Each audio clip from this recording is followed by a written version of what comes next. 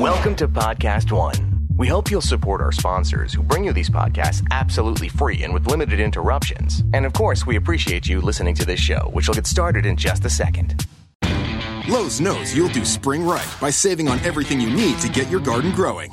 We do it right too, with incredible deals to help you save during our Spring Black Friday sale, like Bonnie vegetable and herb plants, 4 for $10. And for a clean-looking landscape, pick up 5 bags of Scott's mulch for just $10. Whatever's on your spring to-do list, hurry in and save during our Spring Black Friday sale. Do it right for less. Start with Lowe's. Offers valid through 4/17, not valid on Alaska or Hawaii. Bonnie offer valid on 19-ounce pots. See store for details, U.S. only. The Forbes Under 30 podcast is brought to you by WordPress.com. WordPress powers 27% of all websites, including the Forbes Under 30 blog. Get 15% off your new website today at WordPress.com/Forbes. That's WordPress.com/Forbes. This is Forbes Under 30 on Podcast One. And I'm your host, Steve Goldblum. On the Forbes Under 30 podcast, we talk to young innovators, disruptors, and entrepreneurs. Rachel Sumekh is founder and CEO of Swipe Out Hunger, a national nonprofit that partners with universities to end college student hunger. And she joins me here today. Rachel, hello. Thank you so much for having me. So, can you walk us through how a student on campus experiences the program? Yeah. I'll start by saying one of our mottos, which is every college student has insecurities, and we believe food should never be one of them. So I think it's one about breaking down the stigma. Like, we all are insecure, and feeling shame around food insecurity is horrible, right? So students who are in need are one, we coach schools on how to identify them.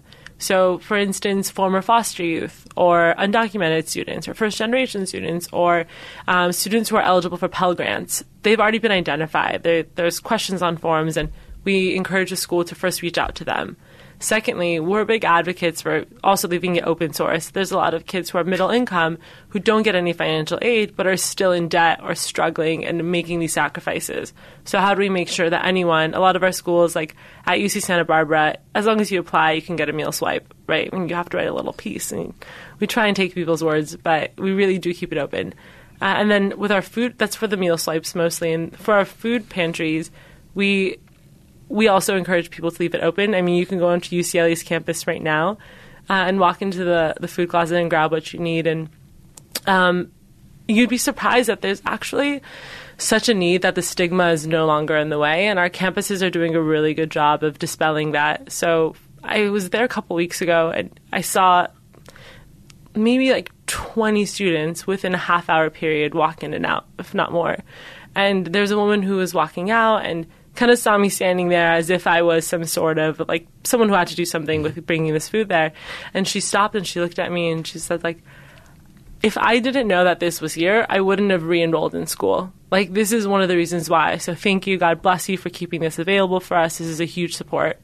And we have this guest book in our in a lot of the food closets, and the notes that people leave behind, how grateful, how in detail they go. They don't know who's going to read this, but they really express the gratitude for it. And I think that that's what it comes down to. How do we have people realize that these are just other students, that everyone kind of has these tough times, and resources are there to help you. The cost of a meal is nothing. It's so small. But then the cost to society for having someone drop out of school, not get a degree, the impact that has on them and their family is massive. So if there are any critics of our program, I think it's leveraging the cost of a food service program as opposed to the cost of one person dropping out. I mean, the cost of society of one person dropping out is equal to an entire year of us running a food program on campus. And how do you ensure anonymity of those who are enlisted in the program? For some of our schools where it's just open, students can walk in, grab what they need. Our chapter at Northwestern actually has a backpack program where they have, before the breaks, over spring break, dining halls are closed, and a lot of students don't have the funds to go home, so they provide food there. Anyone can just come and kind of say, I need this. And then some of our schools will want to at least track who's coming in and going and collect that data. So students will just swipe their cards. There's no person check-in or any of that, but it really does differ. Every school has their own rules. And now for a quick break to make sure you know that this podcast is brought to you by Braintree. Having an up-to-date payment system is one of those things like a rattle in your engine that you might let slide to the bottom of the to-do list. Everything's working great, so you'll get to it when you get to it, but that's not necessarily a practical strategy. I can tell you that from experience. Leave it too long and you could be stranded on the side of the highway. And when we're talking about getting paid, you don't want to be stranded. It might not be a bad time to check in with Braintree and keep your business humming. Braintree, rethink payments. Find out more at braintreepayments.com/Forbes. Swipe Out Hunger is something that you came up with when you were at UCLA. My friend came up with it. I ran with it. You ran with it. Yeah. What happened to the friend? He went to medical school. Okay. So, he was a nice Jewish kid. Okay. Yeah. There you go. You are first generation. Your parents emigrated here from Iran. Yep. True? True. You grew up in the Valley? Grew up in the Valley, 818 all day. Okay, great. And tell me about when this idea to leverage something that a lot of people take for granted, which is meal plans and just food in general, came about. Yeah, we were students at UCLA, and I think anyone who's ever had a meal plan, had to live on campus, can relate to this in some way of feeling like a broke college student and at the same time having this amazing resource of a meal plan where you have 15 or 20 meals a week. And you don't use all of them. And at the end of the semester, the only option you have is to blow them on all your friends or on pallets of food. And Swipe Out Hunger gives students another option, which is to donate them. So when you and your friend had the idea. The way it actually happened is my friend Brian had this idea and posted it on Facebook. He's like, who wants to get involved? And I figured, why not? This sounds pretty cool. And This is 2009? Yeah, 2009, 2010, when we really got it off the ground. And it just kind of went from there. Me just saying, I know how to use Photoshop. I can probably make your flyer. I've never really done volunteering in all of this. And I showed up on our first day when we were going to move pallets of food that students had donated. And no one else really showed up. And so me and Brian, my friend, spent 5 hours lugging all of this food across campus. And we could have stopped. I mean, it was June. It was super hot and sweaty. And in my mind, I'm like, great, no one else showed up. We'll just reschedule. And he's like, no, we have to do this today. And I think, for me personally, it was great that was my introduction to this work because it showed me that it's about hard work. And even if no one shows up, things don't go as planned, you recalibrate and you keep going. You live up to the word. We had to show the school we were serious about this. So we spent 5 hours moving this food across campus. What was the school's response to what you were doing? They really didn't like us. I mean, what we were asking them for is that this bottom line, this cushion that they were getting, these tens of thousands, actually hundreds of thousands of dollars that they were otherwise keeping in their pockets, we were asking them to donate it. Right. So, I mean, even after the first rejection and the second rejection, when we got the program up, they still push back. I mean, every quarter they would say another reason why we can't continue next year. What was it like? Food and safety problems? Yeah, I mean, at first it was someone may be getting sick, and then once we moved past that and we were using actual dollars or using non-perishable food, then the concern became logistics. Or I actually had a great conversation with one of the dining directors years later, and he said, my biggest concern was that some other school would hear that we were the school that let this happen, that we were the school that finally opened the floodgates of students donating meal points, and they didn't want to have their head on the line should this become a thing. Isn't that crazy? Isn't that so crazy? That doesn't make any we sense. fed hundreds of thousands of people, yeah. and what would have stopped that is that recognition. Yeah. Exactly, that our colleagues might not like us. Interesting. Yeah. So that was the pushback, but it's such a smart angle to take on cornering them and saying, hey, this little pocket of revenue, we're aware of it and we're actually going to point it in a different direction. So and it makes their argument sound ridiculous. There isn't much of an argument. So at what point did things change and the wind start going with you? There was one really big moment, which was in 2012, our senior year, when we were invited to the White House and President Obama, God bless his soul, called us champions of change. And I mean, from that point, we're sitting there. I think it was 21, 20. No, yeah, I don't even know how old I was. And just seeing the president say that something that you and your friends are doing is worthy, right? And up until that point, our interpretation of ourselves was that we were kids breaking the rules, like that every day our program was on the line. And here was this intense, like, validation. I mean, talk about social proof. Was this right before he'd been elected a second term?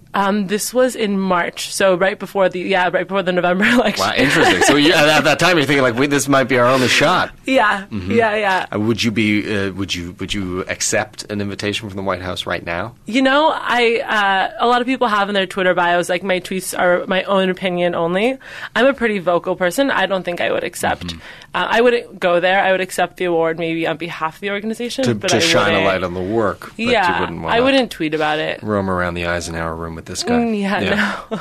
What was that experience like? Well, how much notice do they give you when the White House people call? Well, I mean, where were you? What was that like? Similar to everything else the government does. No, I mean, when they called us and told us, we knew it was coming. We knew that, like, we were being considered. And then they gave us 2 weeks to show up. They did not fund any of our tickets. They did not fund anything. So we're running around campus saying, hey, UCLA, like, a bunch of your students just got invited to the White House. You better buy us plane tickets to go and accept this award. Again, shaming the school. Exactly. I mean, it's so all smart, about, it's not shame. It's about finding people's interest, right? What's the self-interest for you? And and they have the resources, right? Of course. So we ran to friends, family, the campus, and raised enough money to fly all 15 of us out. And there were other groups invited who only had like 2 or 3 people there. But I think it kind of reflected the grassroots communal culture of the organization. And that's, I think, a big reason why we're successful. What did Obama say to you? He said that if you remain idealistic as you get old, nowadays, when you meet an old idealistic person, people will call you crazy. But in fact, you're actually supposed to stay idealistic as you get older, because that's the only way things will change. So be okay with people calling you crazy, because someone needs to really believe that it's possible, and not just possible when you're 20, possible when you're 50 and whatnot. Did you literally just give back to me exactly what he said? Yeah, he actually. That's incredible. I feel like I could hear his voice coming out of you. So, no, he was... Look. Everything was always look, right? Yeah. No, I mean, he was far more articulate, but I mean, the words that he said, even though it was just 2 or 3 minutes, really stay with you. We're going to take another break here to say that whether you're looking to create a website or a business or a personal blog, you'll make a big impact when you build your site on WordPress.com. Even if you don't have experience building a website, WordPress.com can guide you through the process. They have hundreds of customized themes to get you started. You'll get built-in social sharing.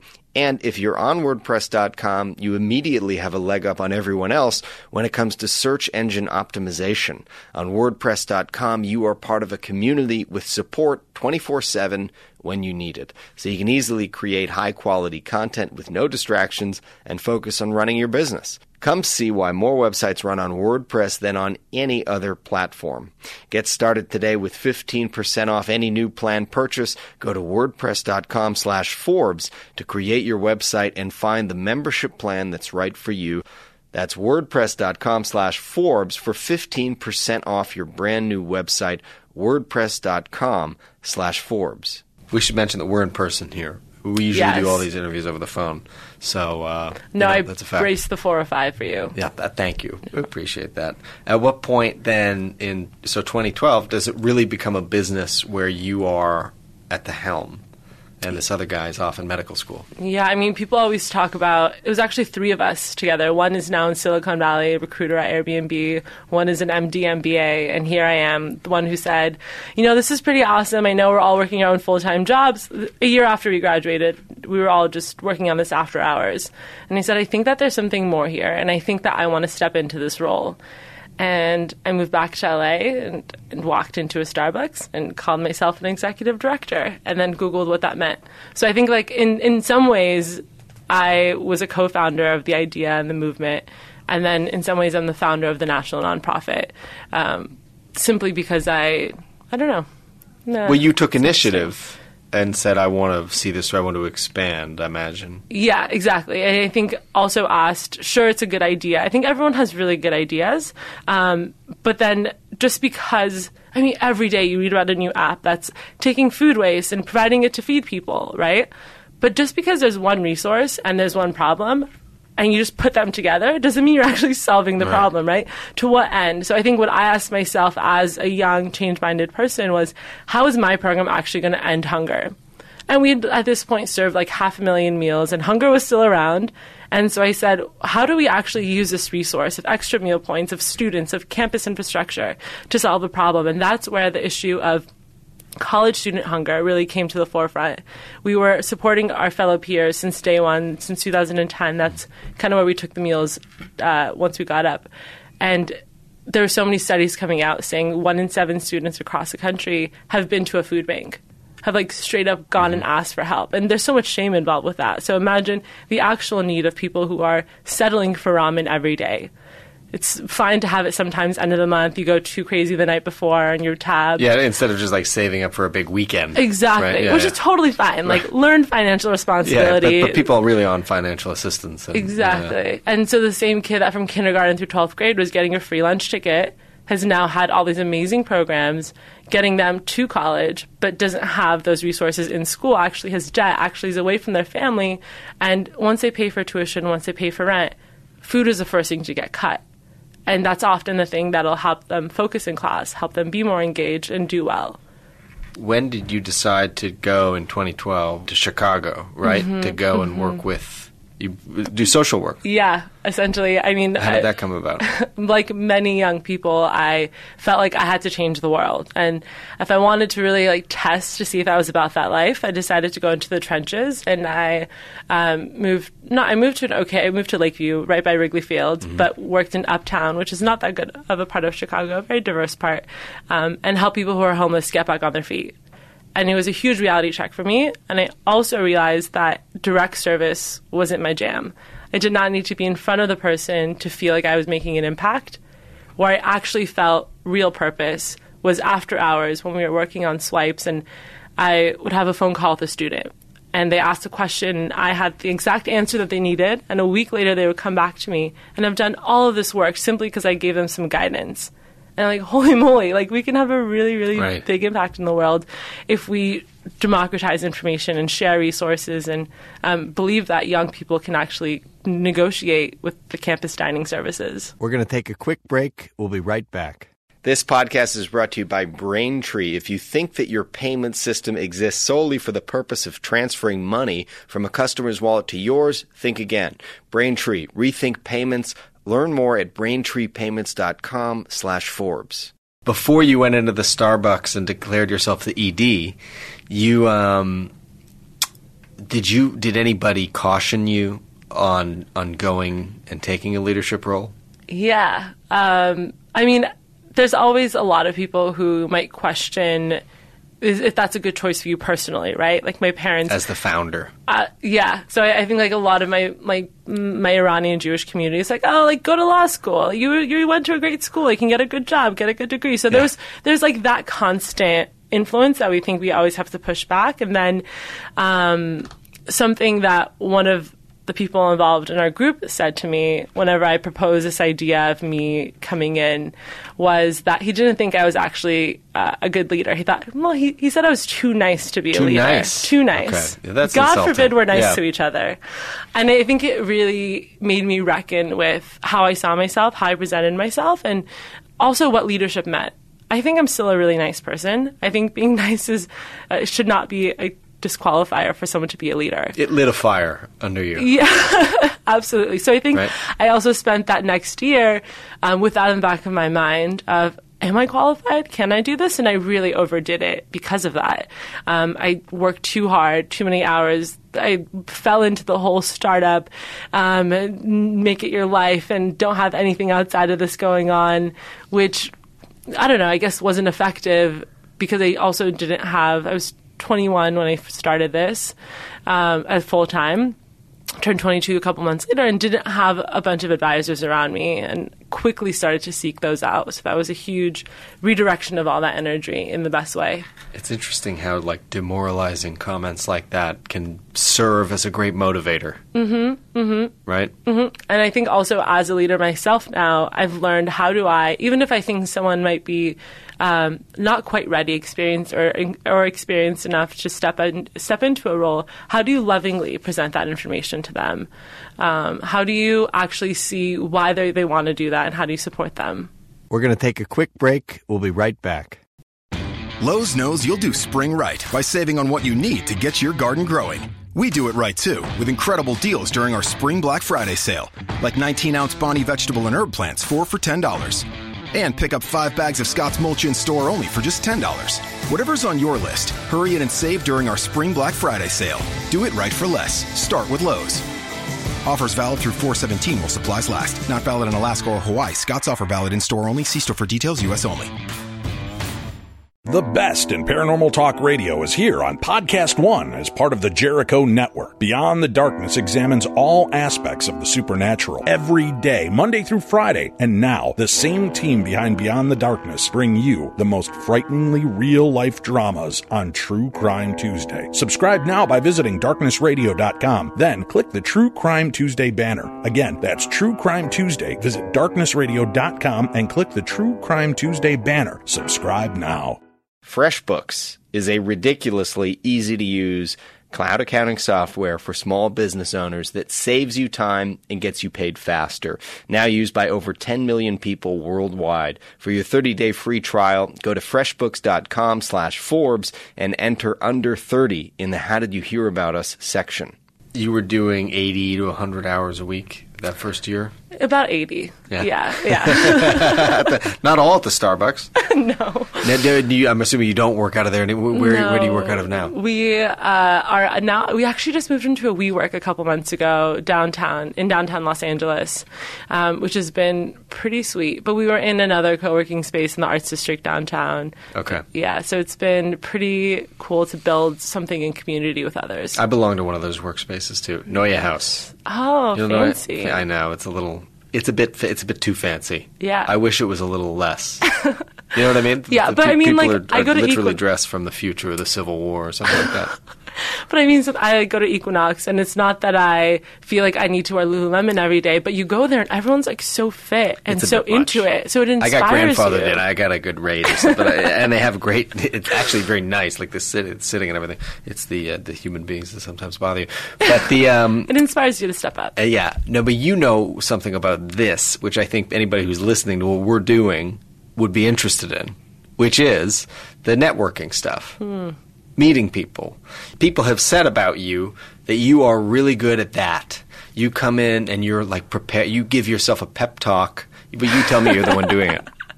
Yeah, I have a very strong belief. If I can copyright this, if there's a lawyer out there who wants to start the IP on this. We have a lawyer in the back at all times. Right.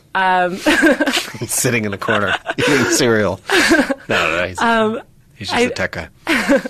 I have a very strong belief that Los Angeles specifically operates on a relationship economy. No one really cares about what company you work at or where you worked or where you went to school even. They care about who you know and what that person says about you. So if you're able to walk into a room and authentically present yourself, like be in touch, self-awareness, meditate, do all of that, like that's base level at this point, you guys. And then after that, be able to bring value, right? I think that the amount of time I spent refining what we do and why we do and how we do it allows me to come really powerfully to the table and present what we do. All of that said, I'm now a 25 Middle Eastern Jewish girl who's 5'11", just so you guys know, who is still has a lot going against me when I walk into a room of investment bankers or white men. Sorry to use that word. Not sorry. But people, you mean as a white cis male sitting, I'm not insulted by it. Things that we identify with power, right? Sure. And then I think reminding myself that, wait, no, I do know who I am. I do bring value to the table, and anyone is lucky to kind of work with us. And That's right. I think giving myself that reminder before I walk into those rooms is what we all should be doing, right? Taking the moment to, taking the homework of knowing who we are and what we do. And then in the moment right before we walk into that room, reminding ourselves of that and being prepared to take that on is the trick.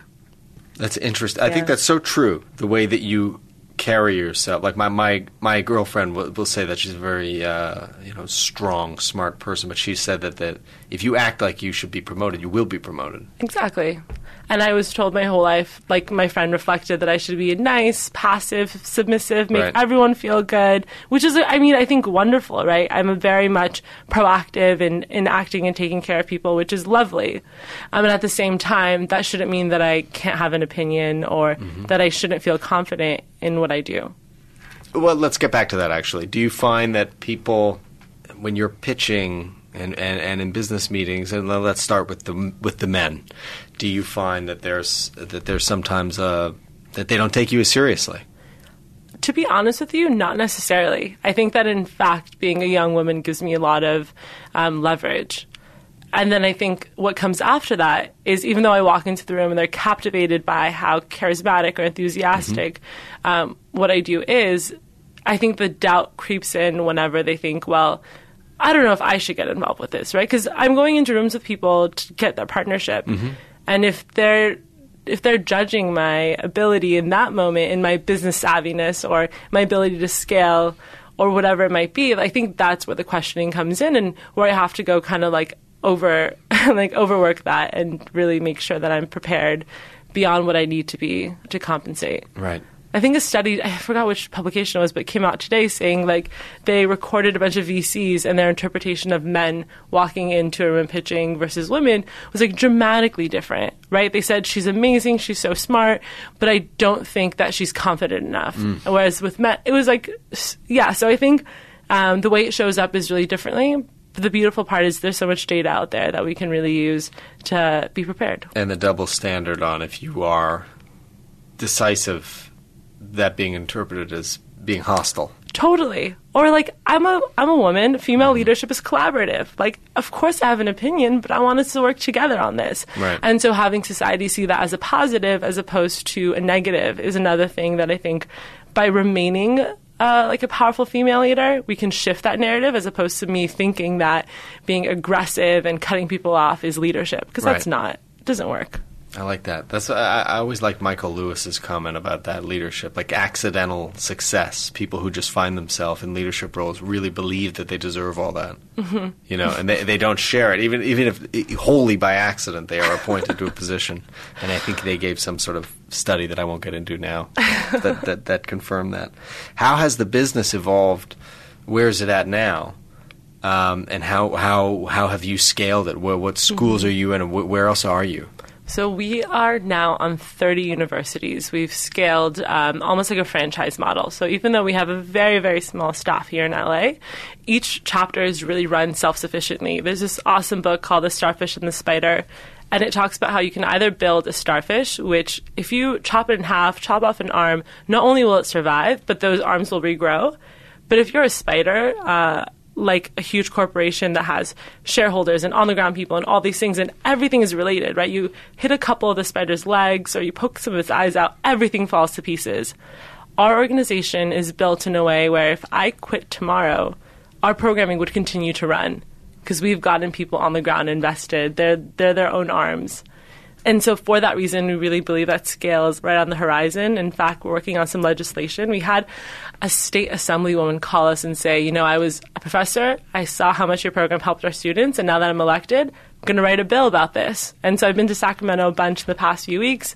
We passed committee and now are about to be, hopefully in a couple weeks, voted and then signed by the governor. And this will be our hockey stick, where 146 universities will be incentivized to adopt our program. So just about jumping on opportunity now. And how much money have you raised? A couple $100,000. So we are very lean. What we do is actually leverage the money that schools already have on meal plans. So in essence, we're a consulting agency that consults schools on how to establish this program, how to best use it, and really tap into the resources that exist. So we don't need to raise that much, right? Every dollar that we raise motivates and catalyzes $7 on the ground. Pays the staff. Yeah. Oh, yeah. And then what the staff does is really tap into the money in the outside world on these university campuses. Do you have plans to go outside of schools? Not yet. We do have plans to go outside of the U.S., but really, our objective is to solve the problem, right? They're hungry students.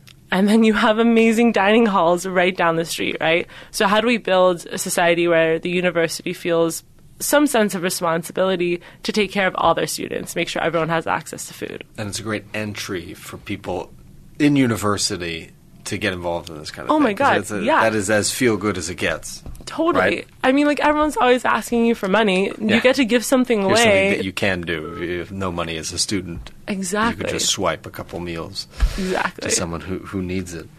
And now we are taking another break to say that a curious thing happened to FreshBooks on its way to becoming the largest cloud accounting software platform for small business owners in the world. As a company, they've managed to stay small while soaring to over 10 million users strong. Or is it the other way around? Has FreshBooks' customers base soared because their company has stayed small? Named as a small giant on Forbes' list of best small companies this year, FreshBooks has been recognized for focusing on greatness over growth. By drastically simplifying tasks like invoicing, tracking expenses, and getting paid online, and delivering award-winning customer service that usually picks up in under 3 rings. FreshBooks has changed how small business owners deal with their day-to-day paperwork. This is really only a fraction of what FreshBooks can do, and they want you to see more. To claim your 30-day free trial, no credit card required, just go to freshbooks.com/Forbes and enter under 30 in the How Did You Hear About Us section. You strike me as somebody that would look and seek advice from people and, make good contacts and network. But you've said you shouldn't take all the advice that you get, right? So what do you mean by that? People say things with intention, right? The intention isn't always to give you advice. The intention might be they have this great story to tell you, and now's the time they're going to tell you it in the middle of you asking for advice.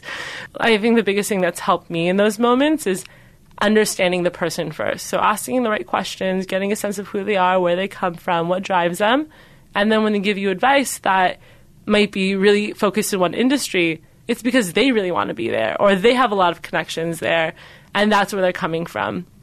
So the more you can understand an individual, the better you get at reading people and getting to know them, the more you can understand the weight or the value of their advice, or just more context around it. And then you can decide if it matches up with yours. Right. Yeah. Or you can ask a follow-up. My favorite follow-up question after someone gives me advice is, great, can you introduce me to someone there? Or what do you think, what would you do next after that if you were to take that advice? And then it's a whole different conversation. And you can also make it about them and not say very much. Oh, yeah. I mean, that's one really of the greatest valuable. skills in L.A. I mean, that's literally how I met people in L.A. Yeah. By just going, really? And then what did you do with your life? And then what they did you feel do? so connected And they go, to Steve's you. great. Yeah. Yeah. I've said nothing. Exactly. I want to ask, do you meditate? I do. But, I mean, I do meditate in, moments where I need it. Probably, 5 to 10 minutes a day. But it happens while I'm driving and just need to, pull over and recollect myself. I was going to say, don't meditate when you drive. No. I literally did it. I missed Crenshaw, and I almost went, stack into the wall. There is, but I had a guided meditation. There is mindful meditation where, I don't know, one of my favorites is if I can't close my eyes necessarily because that looks weird, but I feel like I need to, in the moment, really collect Lower myself. your gaze. That's what they say. Lower your gaze. But even, I mean, focusing... And they go, it's not a mistake. It's not a failure. That your mind is going, no, right. Absolutely. There's no way to incorrectly meditate. Yeah. So one of my favorite things to do is pick up on the sounds around me, pick up, checking with my body. So I don't need to close my eyes for these things. You do the body scan. Do the body scan. Those things, completely check me in. I'll also say that I did a pitch in 2014 that got us a ton of money. And the reason why... SVP, Social Venture Partners. If you are a young nonprofit anywhere in America, check out Social Venture Partners. They have an epic fast pitch competition. I saw it. I saw your presentation. Did you watch yeah, it? It's one of excellent. my favorites. I have this beautiful hand gesture swipe at the end. After that, I do it in every pitch. It really closes it really nicely. You were very prepared. There was a lot of... The gesticulation was on point. Thank you. A couple weeks before that pitch, I started doing breathwork meditation. And I did a couple deep breaths before I went up there, and that was the game changer. Yeah. I asked about the meditation because I meditate, and I found it very helpful. But it's helpful when what are the problems that you bump into most frequently that would necessitate stepping back, being mindful of where I'm at right now, so that I'm not as reactive and upset. What are the things that upset you in your work? I think it's about knowing what those triggers are. So the moment I see my coworker Marissa look a little bit frazzled because I'm not speaking clearly or I'm overwhelmed, I'm like, oh wait, if the people around me are kind of feeling, if I don't feel good about how they're feeling, that means I need to check in with myself. They feed off your energy. Yeah. That's right? the way I'm learning too. Yeah, totally. You got to be mindful of the people around you and what they feed you, and pick up on that. Or whenever I feel super overwhelmed, there's just a million things to do, but at the same time I can't really pick one to start on. And you do nothing. And I do nothing. Yeah. I circle around. I start 10 emails or 3 proposals and never finish anything. So just checking in and reminding myself, remind yourself of the 3 most important things. I think Tim Ferriss said this in a podcast years ago, but make a list of 5 things you want to do that day, and then pick the 3 that if you do, you'll feel really good about. Right. Circle those and move from there. That's my whole notebook. Here's lists. Literally lists. That's all I do. I don't actually work. I just make lists.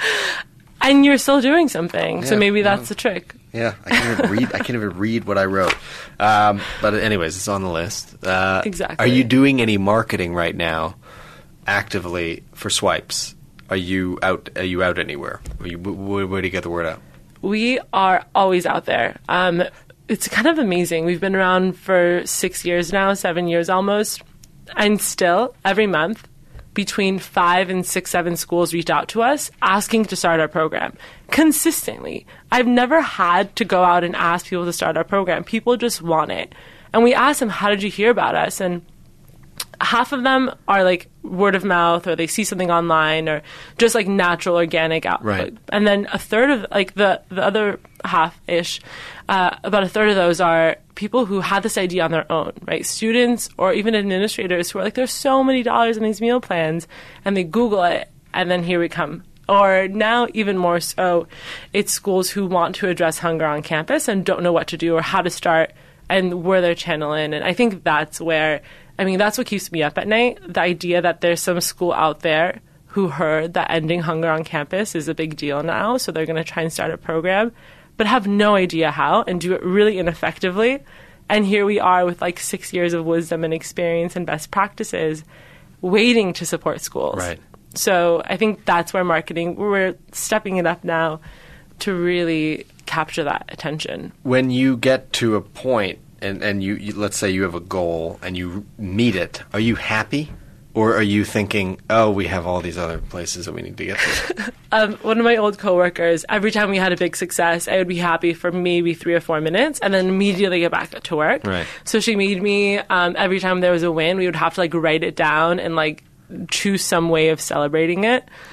Joy is very ephemeral for me. It's very fleeting. And I have to intentionally celebrate it because it's good to acknowledge how far you've come or progress you have. But there's always going to be work to do. Totally. No, that's part of checking in. Yeah. And totally. Then where do you want to go? What is there that you would want to be doing that you're not doing? We would want to have shifted the norm. How can schools really see their responsibility to their students? Or as they hire contractors to come in and run their food services on campus, how do they ask that contractor to think about the needs of all of their students and make sure they have? So like I mentioned, we collect money from students' meal plans. What happens to that money? 3 main things. One is those dollars are credited to other students, to their accounts who are in need, so they can enter the dining hall and have an amazing, warm, healthy meal, right, and feel like every other student. Mm-hmm. Secondly, we help fund food closets. There are now over 400 universities with literal pantries on campus. Right. And we work with the school to provide food for them by just channeling these dollars. The school buys food at a very low cost and stocks it.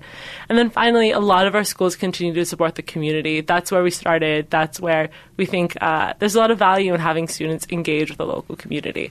But by far, students love meal swipes. Getting into the dining hall is a game changer for your whole week. Now that it's been, 8 years? Has it been? 7. 7 years? What is your relationship like with your alma mater? Do they own it now, or are they still funny. A little touchy? There's going to be some good stuff coming out this summer about our partnership with UCLA. What's coming out? Well, I think I can talk about it. I don't know. UCLA is always trying to market itself, and they really picked up our story in some of their marketing stuff this year. Okay. Yeah. There we go. That's good. Yeah. UCLA, own it. Thank you. Yeah. That's great. Should have been doing it from the beginning. Exactly. I actually had to send them an email. I was like, I tried a couple sources. I mean, we started this program, and we've done a lot of really good in the world. We keep saying we started at UCLA. You should leverage this. You should give us resources. You should connect us. So I think, it's all about partnerships, right? Own it. So Own it who do we know? and have them pay for everything. I think, as you know. Yes. Rachel, thank you so much. Swipe Out Hunger is the name. Swipe Out Hunger is the name. Swipe Hunger is the website. All right. Thanks so much, and good luck with everything. Thank you so much for having me. That's it for this episode of Forbes Under 30. I hope you enjoyed it. If you want to reach out to us with a comment or question, please do so at under 30. That's the number 30 at podcast1.com.